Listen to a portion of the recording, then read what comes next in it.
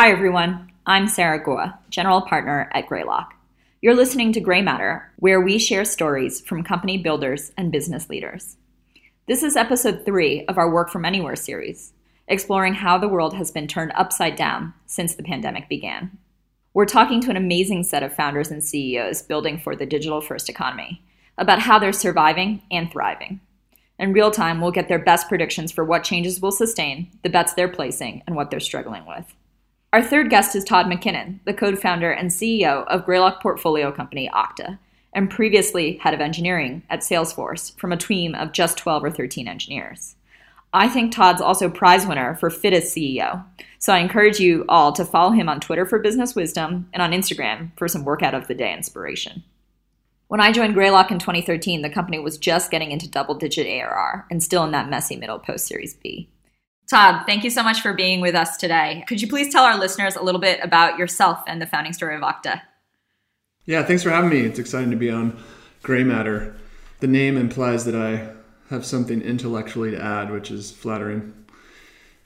Okta is 11 and a half years old now. Before I worked at Okta, I ran engineering at Salesforce. And then before that, I worked at PeopleSoft. So I've been enterprise software my whole career. I focused on engineering and development and specifically around platforms. So at PeopleSoft, I worked on their platform, which was called People Tools. It was how the applications were built. And then at Salesforce, I ran all of engineering. But in the time I was there, we really took the product and the platform from being a CRM, Salesforce automation tool with accounts and contacts database that was, of course, multi-tenant in the cloud, and then moved it to being what was the Force.com platform, which was a way for people to build applications on and around Salesforce. And in a lot of ways that you might say, well, what does that have to do with Okta?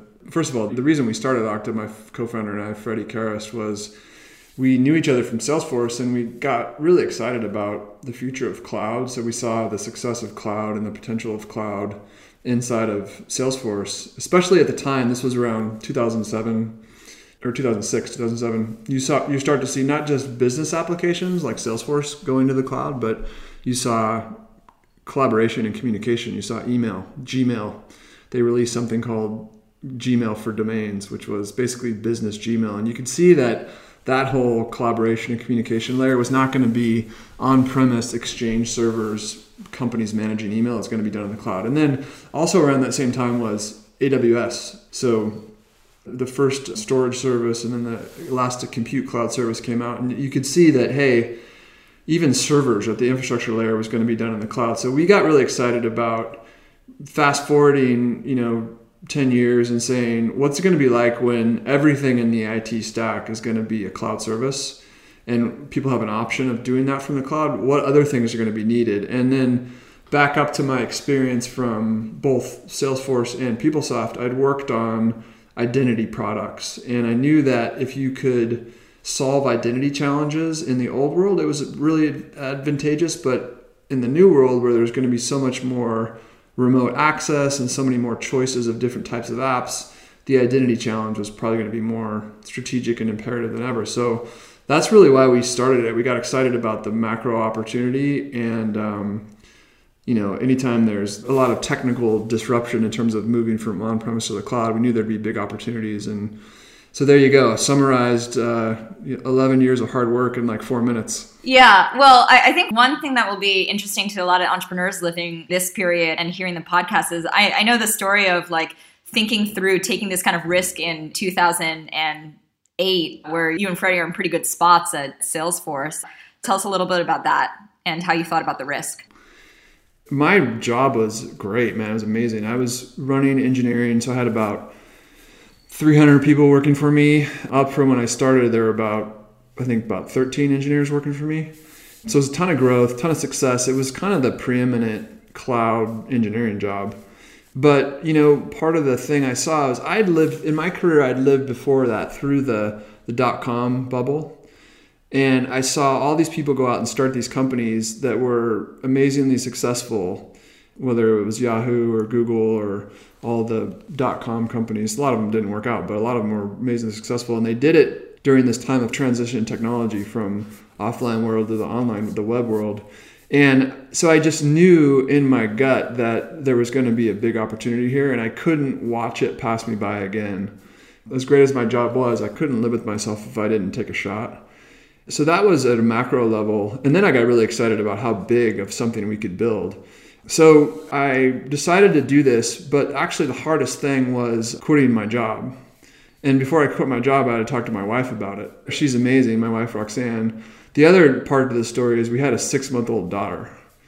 And my wife is great. And one of the reasons why we're such a great team is because she's pretty different than me. I'll take risks and the more entrepreneurial. She likes stability. And in her mind, and like the way she thought about things was, you either have a job at a company people have heard of, or you're a bum. Don't be a bum, Todd.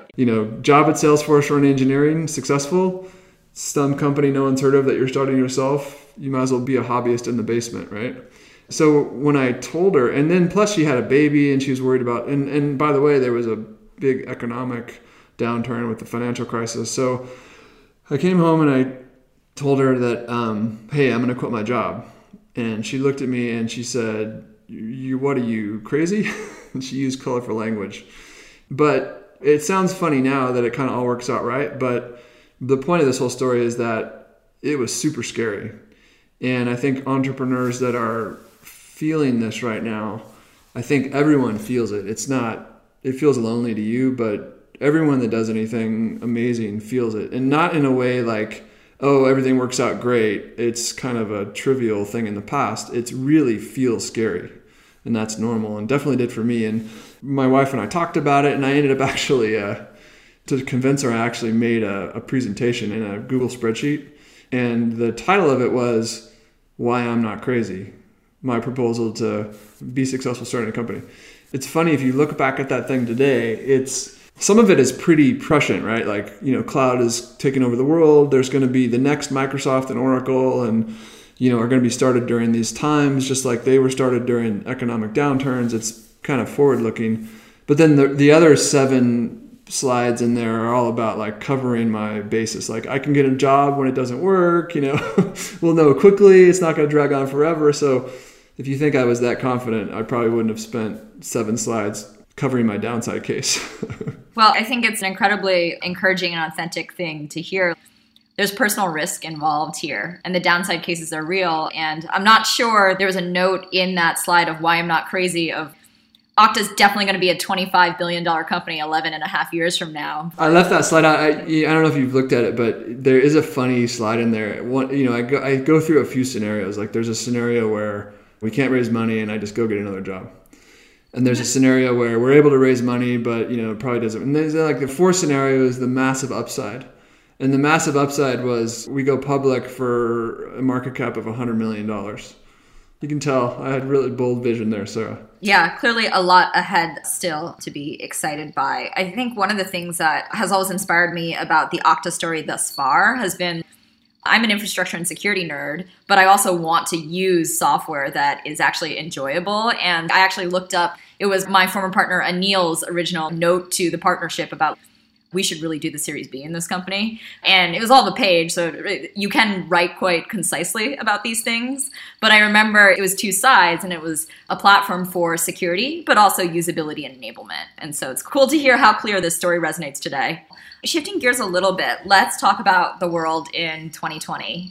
So first, let's talk about Okta's role in the world and then how you think about your people. How's your vision for the company changed, or Okta as a product's role, as a platform's role changed in the work from anywhere era?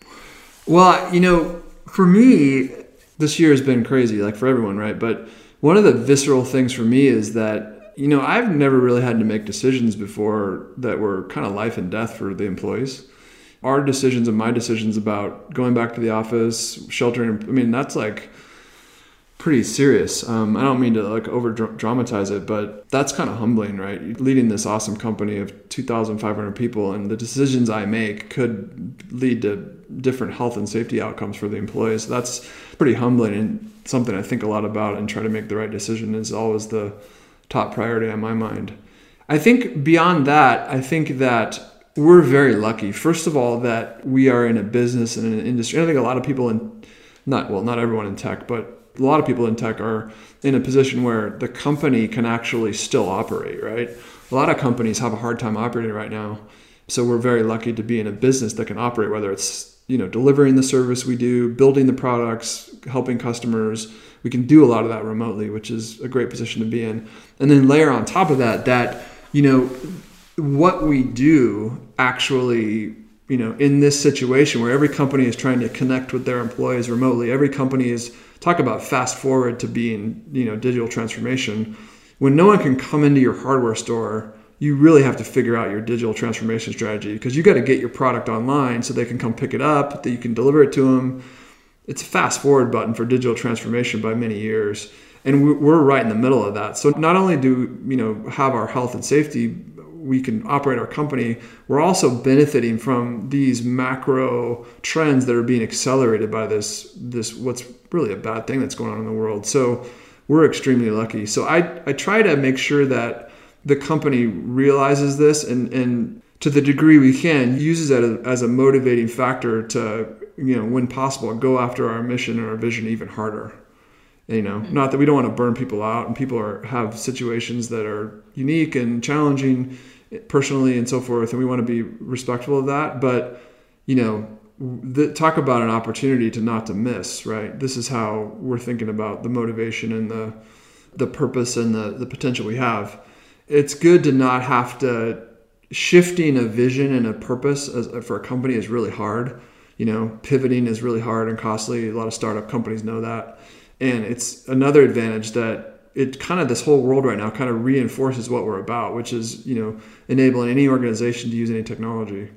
Now more important than ever, and will be more important in the future. It's kind of motive. For me personally, it fires me up, and, thriving or trying to survive and thrive through this adversity is very motivating. And then when I look at the opportunity that's before us, it's pretty cool. So fast forward, Okta today, what are the core offerings for customers? You don't need 13 engineers anymore. What does the team look like?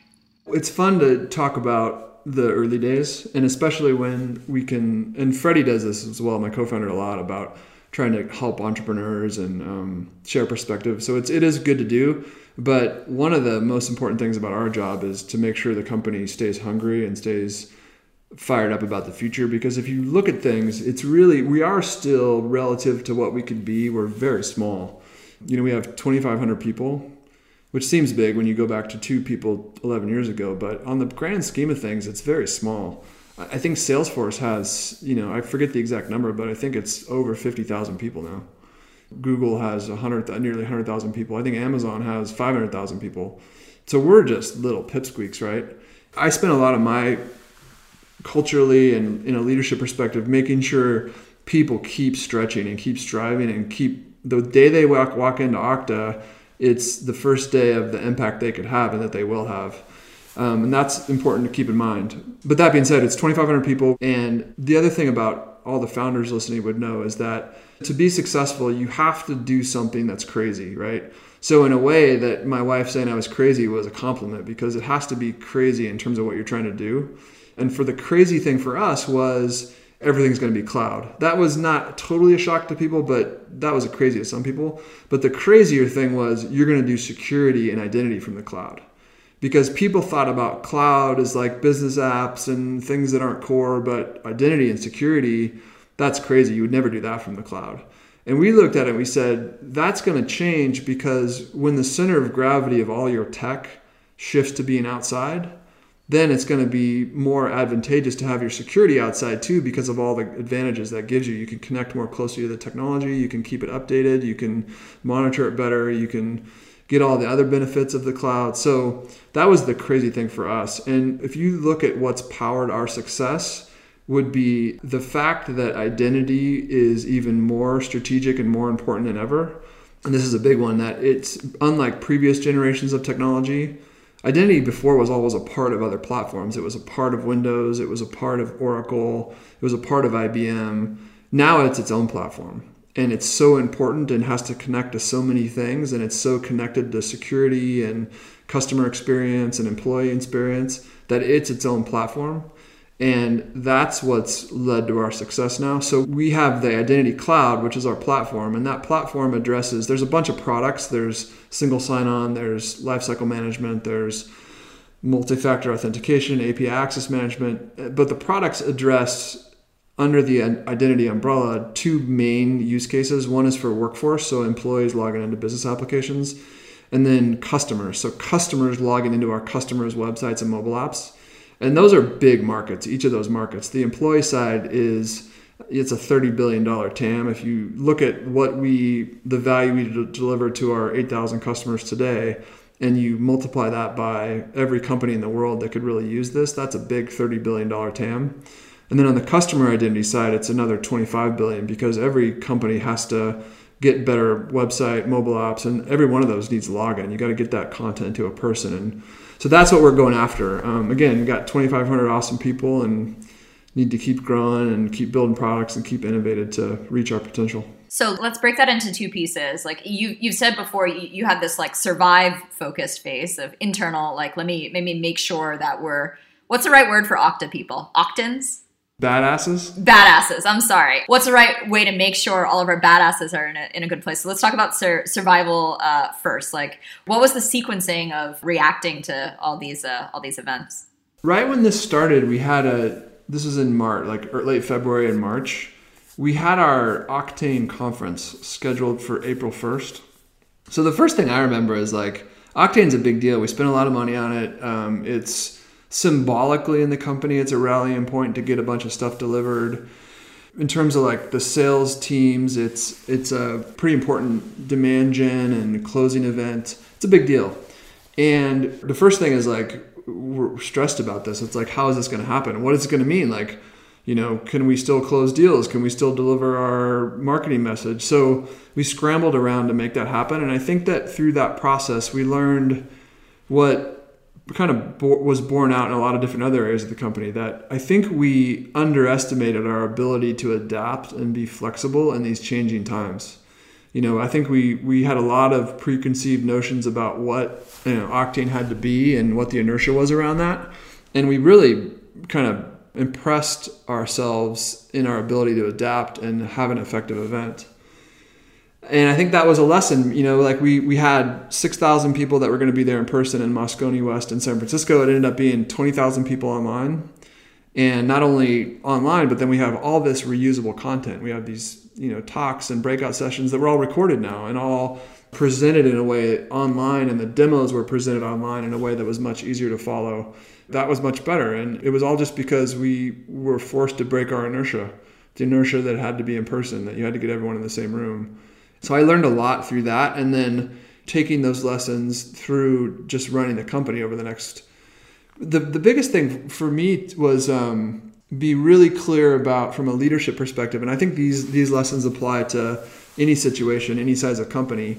As a leader, it's really important to make the high level priorities clear, and especially in all the people listening, the people are super talented, driven. And you got to like make the priorities clear, and then that helps the teams kind of figure out what to do, right? And for us, it was just being really clear about, hey, the first thing is that we're going to prioritize the health and safety of everyone. So if that means that instead of trying to, when we started to shift for Octane, it was like, hey, maybe we can rent a smaller studio space and produce the event in person and then broadcast it.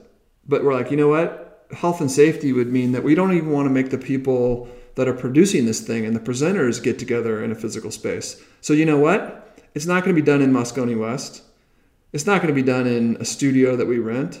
It's going to be done from my living room. Right. And as hokey as that sounds, that's what we're going to do, because the number one priority is health and safety. And if it comes across as hokey and my kids walking behind me in the video, then that's what it's going to be. And that's the first priority. And the second priority is, customer success. So customers are going to have problems. Customers are going to not be able to pay. Customers are going to be like going out of business. God forbid. We need to be flexible and prioritize that, even though if it maybe we take a hit in the short term.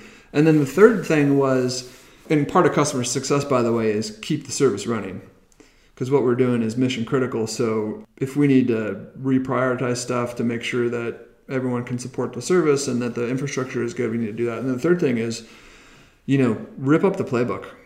This is, we had our playbook, we were rolling along, we made our plans, we had our annual planning cycle, everyone got their plans. You know what? The plans changed.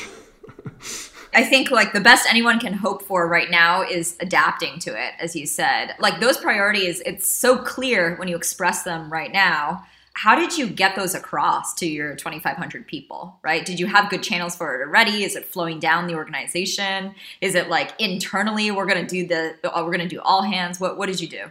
That's a good segue to the second part of my answer. So I mentioned like leadership lessons. One is the priorities, getting them out there. And then the second thing is like as a leader, being visible. And especially in times of stress and where everything's kind of up in the air for everyone, you got to double down on visibility and leadership. And, I learned this lesson in the early days of Okta where it was pretty hard. We weren't one of these startups that was just rolling out of the gate. It took a while. It was a grind. And there were some times where we missed sales numbers. The board wasn't happy with what we were doing. And my first instinct in those times was, I'm going to try to like hide things and internalize things and figure it out myself. I'm independent. I'm strong. I can figure this all out myself. And what I did at that time is like I kind of flipped it around and said, I'm going to share the problems. I'm going to be like, tell the team, we're kind of in trouble here. You guys got any ideas on how we can figure this out? Because I have some ideas, but I don't have the answers. And that was a lesson in like, even if it doesn't feel right, you got to be visible. You got to get out there. You got to show up. You got to be an example. And fast forward to 2020, I think, beyond just the priorities, it's about being hyper visible. And, when I go to the office, we would have our all hands meetings and I would get up there every week and I would be walking around the halls and that was gone. I couldn't show up in the all hands meetings physically, but what I could do is I could double down online. I could double down on social media. I could double down on Slack. I could double down on email. I could send videos to people. I could try to be more visible and transparent and available, as ever. And that's important because people want to, at their work lives, they want to see that their leaders are people and that they're dealing with this too, and that they're as best they can trying to adapt and thrive. And that's something for people to rally around. So I think that has served me well and will continue to, and it will, people listening to this, any kind of leadership lesson, it's going to serve them well as well. The one thing I would also add there is that it's like you have to, with your team or your organization or your employees, you can't just start this from zero day one. You got to build up that equity, so to speak, that relationship, that authenticity in your voice and how you interact with people. You can't just, when there's a crisis, you can't just show up and be like, all right, I'm going to have town halls every week, because the first reaction is going to be, people are going to be like, why is he having a town hall every week? We must really be screwed. This would really be bad. Like he must be about to get fired because he's like talking to us every week. You have to build that up over time. And then when a crisis does hit, or when you really need the company to pivot, or you need the company to reemphasize something, you have that relationship and that authenticity and that voice where you can sit down and say, hey, here's the deal. We thought this plan was good. Now it's not good. This is why. We need to figure this out. And I think that that's another lesson to take away from this. In thinking about what's probably really hard right now for leaders at any scale is, as you said, you're making a lot of decisions that are very high stakes very quickly. And, you're public company CEO, there's also more visibility into what's going on in the company than in many other of our portfolio companies. How do you think about a planning cycle and like adapting, but not like thrashing, right? This is something that I've seen, a lot of the CEOs I work with think through right now. There's no silver bullet. It's kind of a timeless question. Like, what's the difference between being adaptive and being decisive? One thing I would say is you'll get both sides of this advice. You'll get like the side of the advice which says you really need to listen to people. You need to take input. You need to be open to suggestions and so forth. And then the other side of the advice is you got to be decisive and you got to like make decisions. You got to go. I would say in general, people I've worked with tend to take too much advice. People should be more decisive because I think In general, people are smart enough to kind of do the math and the probabilities. I mean, obviously, there's lots of flaws people make about probabilities and so forth, but generally speaking, people can narrow down the bad choices pretty quickly. And then they get to this range of choices that is the difference between the different choices relatively is probably not as bad as the negative impact of not making a choice. So trust your gut. I mean, you're probably good, and trust your, run it by people and of course, but trust your gut to get to a pretty good decision. And then sooner rather than later, decisiveness is valuable, especially vis-a-vis indecisiveness. When COVID hit, with my direct reports, which is, 8 people now, the key leaders of all the functions in the company of Okta, pretty quickly we were on daily meetings, like talking about what we were going to do and how we were going to adjust things. But it got pretty quickly where we needed to make some calls, like what are we doing to the headcount plan? What are we doing? What are we forecasting on the business? And after a pretty short period of like me trying to open up the perspective of what was possible now, we got down to some pretty relatively small number of key choices for the business, and we made them pretty quickly. So I thought that was a key balance of those two things, like openness for discussion, but decisiveness. I mean, so far it seems like we made some good decisions, but the other thing I'll say is like, this is not over. This is going to be a longer term thing, and we're resisting the temptation to pat ourselves on the back. But philosophically, it sounds like you feel like the cadence and the consistency of decision making, even if you're aggressively going in a new direction, is more important than like the sort of exact right answer. Yes. I mean, the biggest danger ever is trying to overgeneralize things, but I think I've seen people make the mistake of analysis paralysis more than being too decisive too fast. People are, I mean, especially for entrepreneurs and leaders of companies, maybe earlier companies, you know what? You know who knows the most about your business and your situation? You. All these like icons of Silicon Valley and all these super smart investors, they don't know as much about you and your business. And so it's up to you. You need to make the call. There's a reason why there's, people leading your company, and it's you. That's a very clear and clearly right point here. So like the second half of what you said was, we have to survive, and then we have an opportunity to thrive. Without patting you guys on the back, because this is not over, like, what are you doing to go on the offensive? Like, how have you changed how you interact with customers, or the roadmap, or whatever else you think is around making the best of the situation for Okta? One of our biggest opportunities is we're still evangelizing this mantra, which is identity is at the center of your technology. And whether you're thinking about making your employees productive, or you're thinking about enabling remote work, or you're thinking about doing that securely, or you're thinking about your customer experience, getting your customers online and connected to you, that's an identity challenge.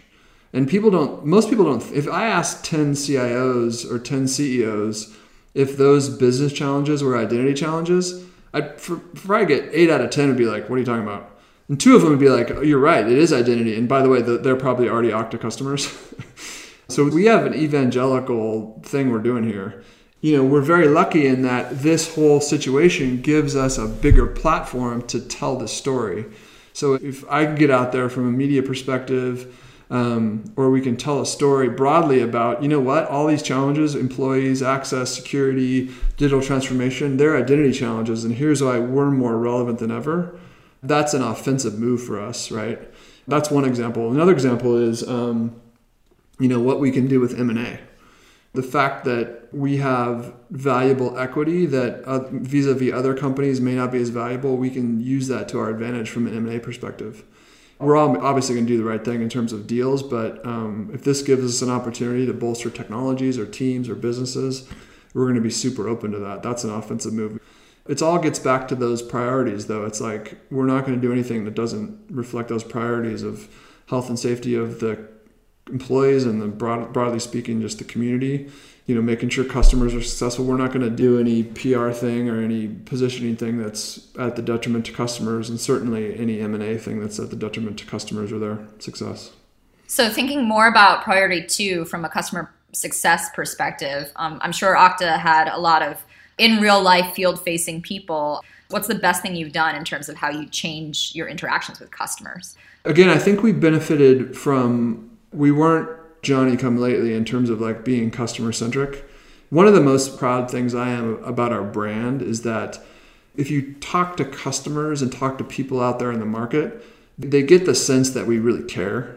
We care about what we're doing. We care about them, which I think is powerful because we're in a complex business. It's like identity is seen as complex and cumbersome. And so if you can have that brand of a company that cares about this and cares about helping the customers understand it, that's powerful. So I think we're not turning that on right now. It's something we've built up. And then now you put it in this pandemic, a company that cares about making them successful. So one of the products that's done really well is our product called Advanced Server Access, which is essentially what you think of Okta as a way for employees to log into web and cloud applications. Advanced Server Access does the same thing for server admins. So you log into Linux servers in the cloud to do your job. Server Access helps you do that. Super easy, super secure, takes accounts in and out, makes it auditable, etc. And talk about an audience that they were not really allowed to work from home. It was like on the network, on the VPN. Now, guess what? They can't be going to work, so they have to log in securely remotely. And that's been, hey, how can you guys help us with it? We're like, yeah, we have this product that can help it, and it's going to keep them safe, and it's going to make it more secure. And by the way, it's probably going to help your overall customer digital transformation experience because you're building more in the cloud, and we can help you with that. So having a product set that can help them, having a culture that can help them, and delivering it with a team that's super flexible, super agile, and can do it remotely. A lot of products can't be done remotely, which is another advantage we have. So yeah, those would be my reactions to that question. So last piece on this before we go to your broader thoughts on the ecosystem and the impact of ongoing remote work. You said this isn't over. Like, what do you think are the remaining jobs to be done or big questions for you guys as to how you operate? It's interesting. I talked to my peer CEOs of companies similar size, and you get different reactions about kind of innovation and product creation. Some people were like, oh, it's better than ever. The engineers and the product people have more time than ever to build stuff. I'm a little bit less assured that it's a panacea there. I think for 4 months, we've been able to, from a product and innovation perspective, we've been able to finish stuff we had started, So the productivity has been good, but I'm a little less, our lifeblood is innovation and creating the next great product and the next great solution. And maybe it's an innovation around our current products, it's a new product, but that's our lifeblood. And I want to make sure we can do that. And I think the jury's out in terms of like the company's abilities to do that in a working environment that's changed dramatically. Groups of engineers that can't get to, I'm not saying that we have to be in person to innovate. I'm just saying I want to make sure we're on top of that and making sure we're facilitating that and assuring that we are awesome at innovating in this new world. Because it is very different. And I don't think 4 months of success assures that you can do it over a long period of time. So it's something I'm focused on a lot. Yeah, something that's come up in the conversations, I think some of it's made it into this podcast as well, is there's this sort of understanding of how to do traditional remote that is everything is asynchronous, right? Make humans APIs and write it all down. And I think everyone is seeing that like they can, to some degree, continue to execute in this environment. But I think there's a very open, softer question of, if you believe that actually a lot of innovation happens in teams and that recording everything and writing it all down and driving asynchronous communications means that there's going to be less like brainstorming, and that maybe synchronous communication and figuring out how to do that well is really important for breakthrough innovation. I think that's definitely an open question. I don't know if you guys have theories on how to drive that at Okta. Humility, right, is probably the foundational thing here. Don't think you have the answers or don't think you have it solved. That's the main thing. And I think that if we can get people to collaborate in a spirit of we don't have the answers and we can get better, that's as good of a solution as anything.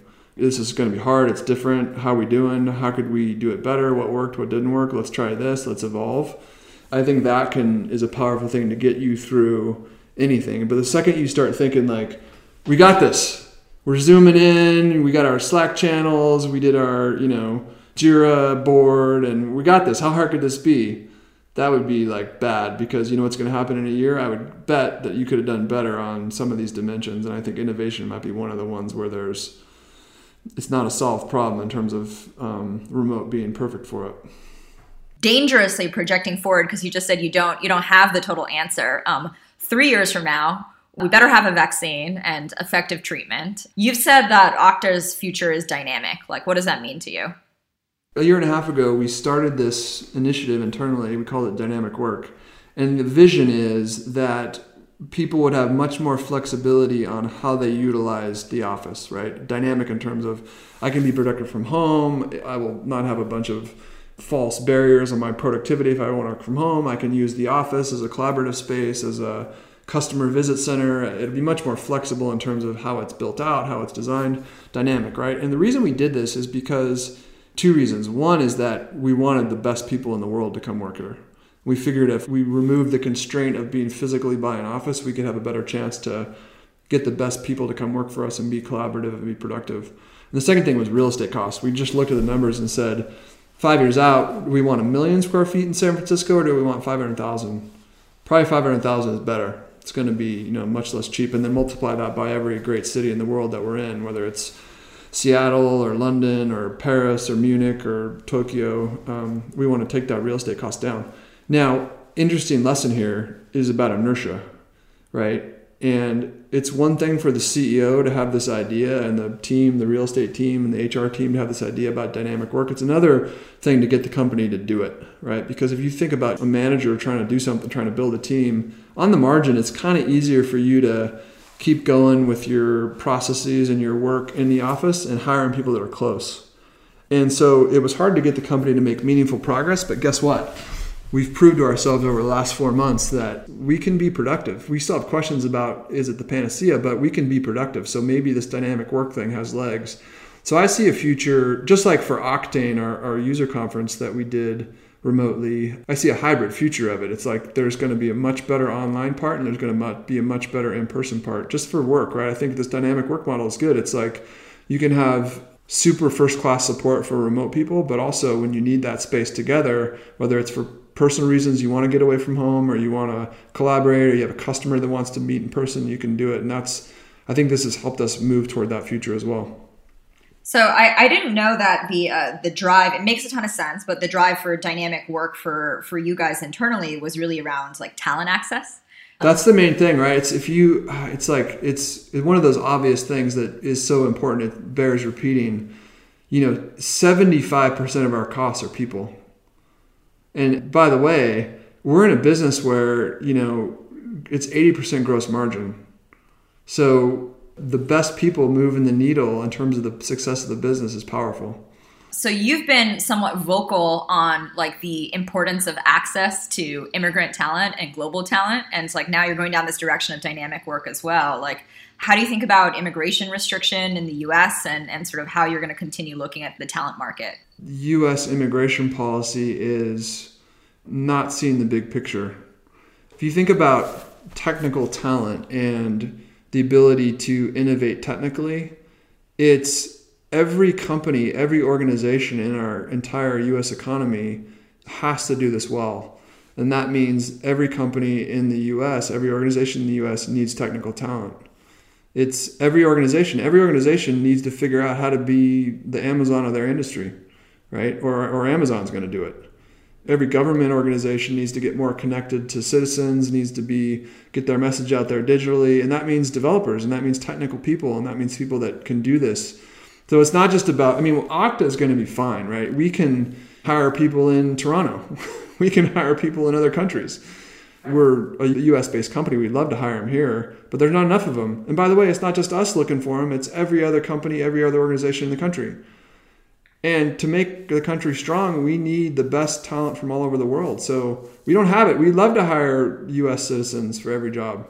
Every organization would love to, but there's not enough of them. So we got to make sure there's more of them. We got to educate people. We got to bring people up. But we also need people to come into the country and help us. And I feel like we're missing that big picture with the immigration policy. Okta is, recruiting globally and will recruit globally wherever you can get it, the best technical talent. Yeah, for sure. Yeah, we're aggressive. We have a Toronto, that engineering, that R&D center is mostly because it's, it's easier to get people there than it is here in terms of visas. And that'll continue. Yep. An unfortunate thing I'm already seeing in our companies is people who were going to move here or already have visas or are in the application process in some way. I'm sure you're seeing this at much larger scale. They're saying one of two things, which is like, hey, I don't know if that's actually a good idea culturally anymore. Like, I don't feel welcome. That's a really sad thing for me to hear as an American. Or like, I can't get there. It's logistically impossible, right? And I look at that and I'm like, all of these companies and these people, like, they'd be doing a whole lot of good for an American company. But we'll see if we can continue to get that talent. It's tricky running a company and not trying to, especially a public company, and you want to be respectful of customers and their political opinions and employees of their different political opinions, because I believe strongly in diversity of political opinion. So you don't want to be like on your soapbox about what politically should be done or what the company supports. But I will get on my soapbox about immigration and the importance for Okta and the importance for the U.S. And I'm very passionate about that, as you can hear. And the other thing I'll get on my soapbox about is democracy, right?